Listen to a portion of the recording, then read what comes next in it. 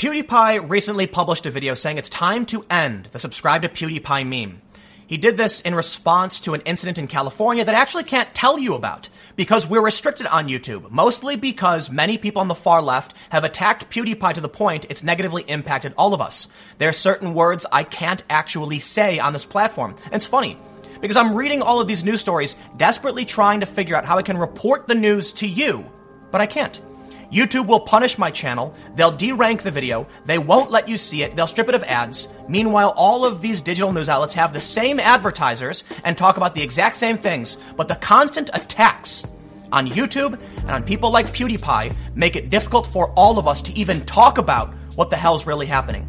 I think that's the goal. These companies are threatened by the emergence of YouTube, so they target people like PewDiePie. He's so famous. They highlight a few bad jokes out of thousands of videos he's made. It negatively impacts all of us, like the adpocalypse. And now I'm sitting here trying to tell you what's going on, and I can't. Today, let's take a look at why PewDiePie is calling for an end to this meme in the best way I possibly can without having this video deleted from YouTube due to censorship. But before we get started, make sure you follow me on Minds at minds.com/Timcast. I seriously am sitting here taking 30 or 40 attempts to try and report this story, but I can't because of the words used in this news. I can't even talk about it. So follow me on Minds, because at least they're substantially less likely to censor me there. In a story from The Verge, in which I can't even read the title, because those words can get my video censored or restricted, they talk about how PewDiePie is calling for an end to the subscribe to PewDiePie meme. The story makes reference to an individual who did something tragic in New Zealand who said subscribe to PewDiePie. PewDiePie's response was just a simple tweet saying he disavows and wants to have nothing to do with it. It was disgusting. But in the wake of another incident, he's now made a video. He says, "To have my name associated with something so unspeakably vile has affected me in more ways than I've let shown. I just didn't want to address it right away, and I didn't want to give the bad person more attention. I didn't want to make it about me because I don't think it has anything to do with me. To put it plainly, I didn't want hate to win. But it's clear to me now the subscribe to PewDiePie movement should have ended then." The important question is, why should PewDiePie have to disavow this? A few extremists said it, that shouldn't reflect on PewDiePie, but that's not how the media works. They have relentlessly smeared PewDiePie. This story from just in March, PewDiePie's alt-right ties are impossible to ignore, but it's just fake news. PewDiePie does not have any alt-right ties. His videos are about memes taken from Reddit. He posts jokes, and he makes videos for young people. He plays video games. But of course, Daily Dot is going to publish a lot of out-of-context nonsense to try and smear PewDiePie. I'd like to read you the list, but I can't. Because YouTube scans the words in your videos, and then they use that to try and restrict ads based on what the content of the video is. It seems to me like that's probably the reason they lie about PewDiePie and they smear him, but that's a bit too conspiratorial for me. It's probably just that it's the culture war they want to win, and by claiming PewDiePie on YouTube is a gateway to the alt-right, and he's all of these really awful things, they can try and recruit for their side. And that's why the extremists make reference to PewDiePie. They want to do the same thing for themselves. When the New York Times hired Sarah Jeong, she is the overtly bigoted woman who made a bunch of very, very awful statements on Twitter. The alt-right was happy. They like the extremists from the left because they want to recruit too. But the left is institutionalizing this nonsense, and it's having a negative impact on me and many other creators. I'm looking at all these news stories about PewDiePie, and I'm really frustrated. I can't even read these words. This month, more than half of my videos have been demonetized simply for talking about what the news is talking about. And that's the impact. They take the money away from us. They get our videos deranked so we can't talk about the news anymore. So they're the only ones allowed. And then they push nonsense about PewDiePie and accuse him of all the worst things in the book. Because out of thousands of videos he's made, some of them he made mistakes, some of them he made bad jokes. This is a visualization of political YouTube. I often show this on my channel. We can see the left gets substantially more views and recommendations than the center or the right. But of course, the media will claim that YouTube is the great radicalizer. It's just not true. But I want to make an important point, because some people have asked, why isn't PewDiePie in this list? This was a serious question posed by someone on the left. Where is PewDiePie's bubble? The reality is, when I asked the researcher, he said PewDiePie has no real recommendations to any of these channels because PewDiePie makes videos about games and jokes, and there's no real overlap and recommendations with other channels on political YouTube. He would be so far away, you'd have to zoom out to try and find where his visualization would actually be. In reality, there's probably no connections from him to these other channels at all. But if you read digital media, you would hear something completely different. You would hear that PewDiePie himself is propagating all of this nonsense. And it's just extremism. And it's not true. But PewDiePie is the biggest. He has so many subscribers, and he represents something. PewDiePie represents the power of the individual to have a massive channel and massive influence. But that's what Subscribe to PewDiePie was really all about. It represented how an individual could be powerful, and T-Series is a corporation.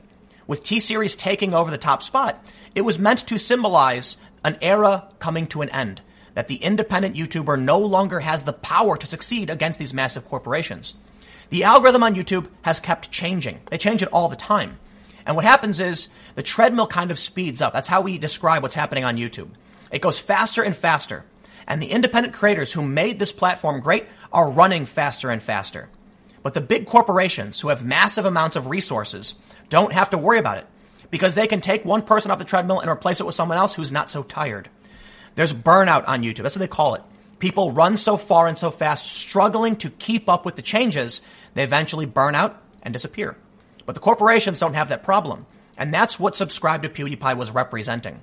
At the same time, the people who work for these digital outlets don't like that someone like PewDiePie has the ability to be successful and wealthy. So they smear him and attack him, and it trickles down on the rest of us. They certainly don't like my content. They don't like that I'm challenging their narrative and their orthodoxy. And now I'm restricted in how I could even tell you what's happening because of their tactics, because it works. And that's not a conspiracy. When they smear PewDiePie over silly jokes and take him out of context, advertisers get scared and they take all of their money off of YouTube. We've gone through several iterations of an adpocalypse at this point. As I mentioned earlier, more than half of my videos have been demonetized. And I have to consider how I phrase things, using strange innuendo to try and explain what's actually happening. Because if I tell you what's actually happening, if I say what actually happened in New Zealand, no ads, no revenue, and a wasted day of work. My revenue drops dramatically, and it becomes impossible to expand and grow and try and actually report the news. This is a more extreme version of how many digital writers and activists try and claim that memes are part of the far right now, the OK symbol or Pepe or clowns. This story was published at the end of March by Forbes. What I don't understand about PewDiePie. Subscribe to PewDiePie. Once a harmless meme, or rather, a marketing campaign masked as a meme, Subscribe to PewDiePie has twisted into a yell of life ending. I kid you not, I can't read that. I'd probably get demonetized. Permanently appropriated by the alt-right. The story talks about the first adpocalypse controversy, where PewDiePie made tasteless jokes. He says that he defended PewDiePie at the time, arguing that his brand of childish humor was catering to his immature audience of edgy gamers, and that it was unfair to brand the man as something he clearly isn't. But in the time since, I've come to understand that edgy humor and ironic hating people based on who they are is integral to the alt-right's indoctrination strategy. Far from a harmless joke, it's a fascinating and frightening rabbit hole to fall into if you've got the time to look into it. The story then goes on to drag Joe Rogan, extremely famous, mainstream, and all of his fans are regular Americans who don't hold these fringe, fake conspiracy views. But again, he likens Joe Rogan to what PewDiePie is doing, saying that when he invites Alex Jones on his podcast, the conversation isn't just two guys drinking and having fun. It's a golden opportunity for a hateful conspiracy theorist to spread his poison. Like Joe Rogan, Schellberg's words and actions are immensely consequential, rippling through society and sparking reactions that the man could never anticipate nor desire. A creator who has convinced 92 million people to subscribe to their content should concern themselves with the message they are broadcasting, with the implication of their content. He ends by saying, celebrities associated with the fringes of the alt-right, like Ben Shapiro and Jordan Peterson, tend to fixate on their unfair portrayal in the media without appearing to consider the legitimacy of the criticism. That there might be a very good reason why so many people are angry at them. Maybe it's you, Felix. But this is a hilarious, ironic article. He's falsely aligning Jordan Peterson and Ben Shapiro with the alt-right. The alt-right hates both of them. In fact, Ben Shapiro, according to the Anti-Defamation League, was the biggest target of the alt-right. Yet here we go, more fake news. They don't like the fact that they're losing power. They don't like the fact that PewDiePie has 95 million subscribers and he's just some guy who makes jokes. So they publish these fake news articles. They smear people. They hold ridiculous conspiratorial views. They share them, and then unwitting, useful idiots share those ideas for them. I just want to talk about the news. Sometimes I want to talk about what the Democrats are doing, what Trump is doing. Sometimes I want to talk about just whatever the big story of the day is. And I'm constrained. I'm constrained because of this fighting. I'm constrained because YouTube is scared of another adpocalypse. YouTube is scared that more fake news will emerge, and you can't win against fake news. They will smear you. They will lie about you. They will exaggerate everything you do. They will dig through nearly 4,000 videos over nearly 10 years to try and smear you.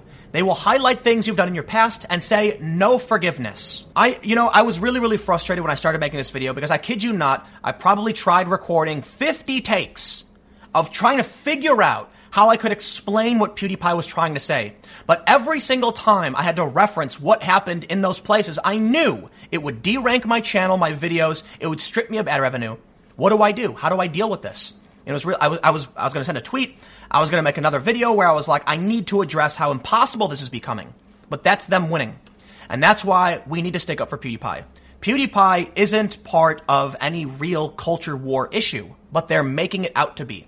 I will never associate him with anything in the culture war. That's insane. Although he did review Jordan Peterson's book. But that's just some guy on the internet talking about some stuff. And 99.9% of his comment has nothing to do with politics. We can't allow them to smear him. We can't allow them to smear us, but this is what they do. And ultimately, whether it's just a mob of angry people who like being in a mob like they typically do, or it's a coordinated effort, I don't know. All I know is it's bad for everybody. It's bad for PewDiePie. It's unfortunate that he had to end a silly joke meme about getting people to subscribe to his channel because of the actions of two people. But that's what they do. He made a few bad jokes. That's enough. That's it. End of story. So there we are. It's a frustrating day for me. Let me know what you think in the comments below. We'll keep the conversation going. You can follow me on Minds at Timcast, which is important because if this channel gets deleted or any other channel, it's why I've been using Minds so much lately. Because at least they won't wipe out my content for covering the wrong topic. Again, whatever. Just follow me there. I got more videos coming up on my second channel, youtube.com/TimcastNews at 6 p.m. Eastern. I'll see you there.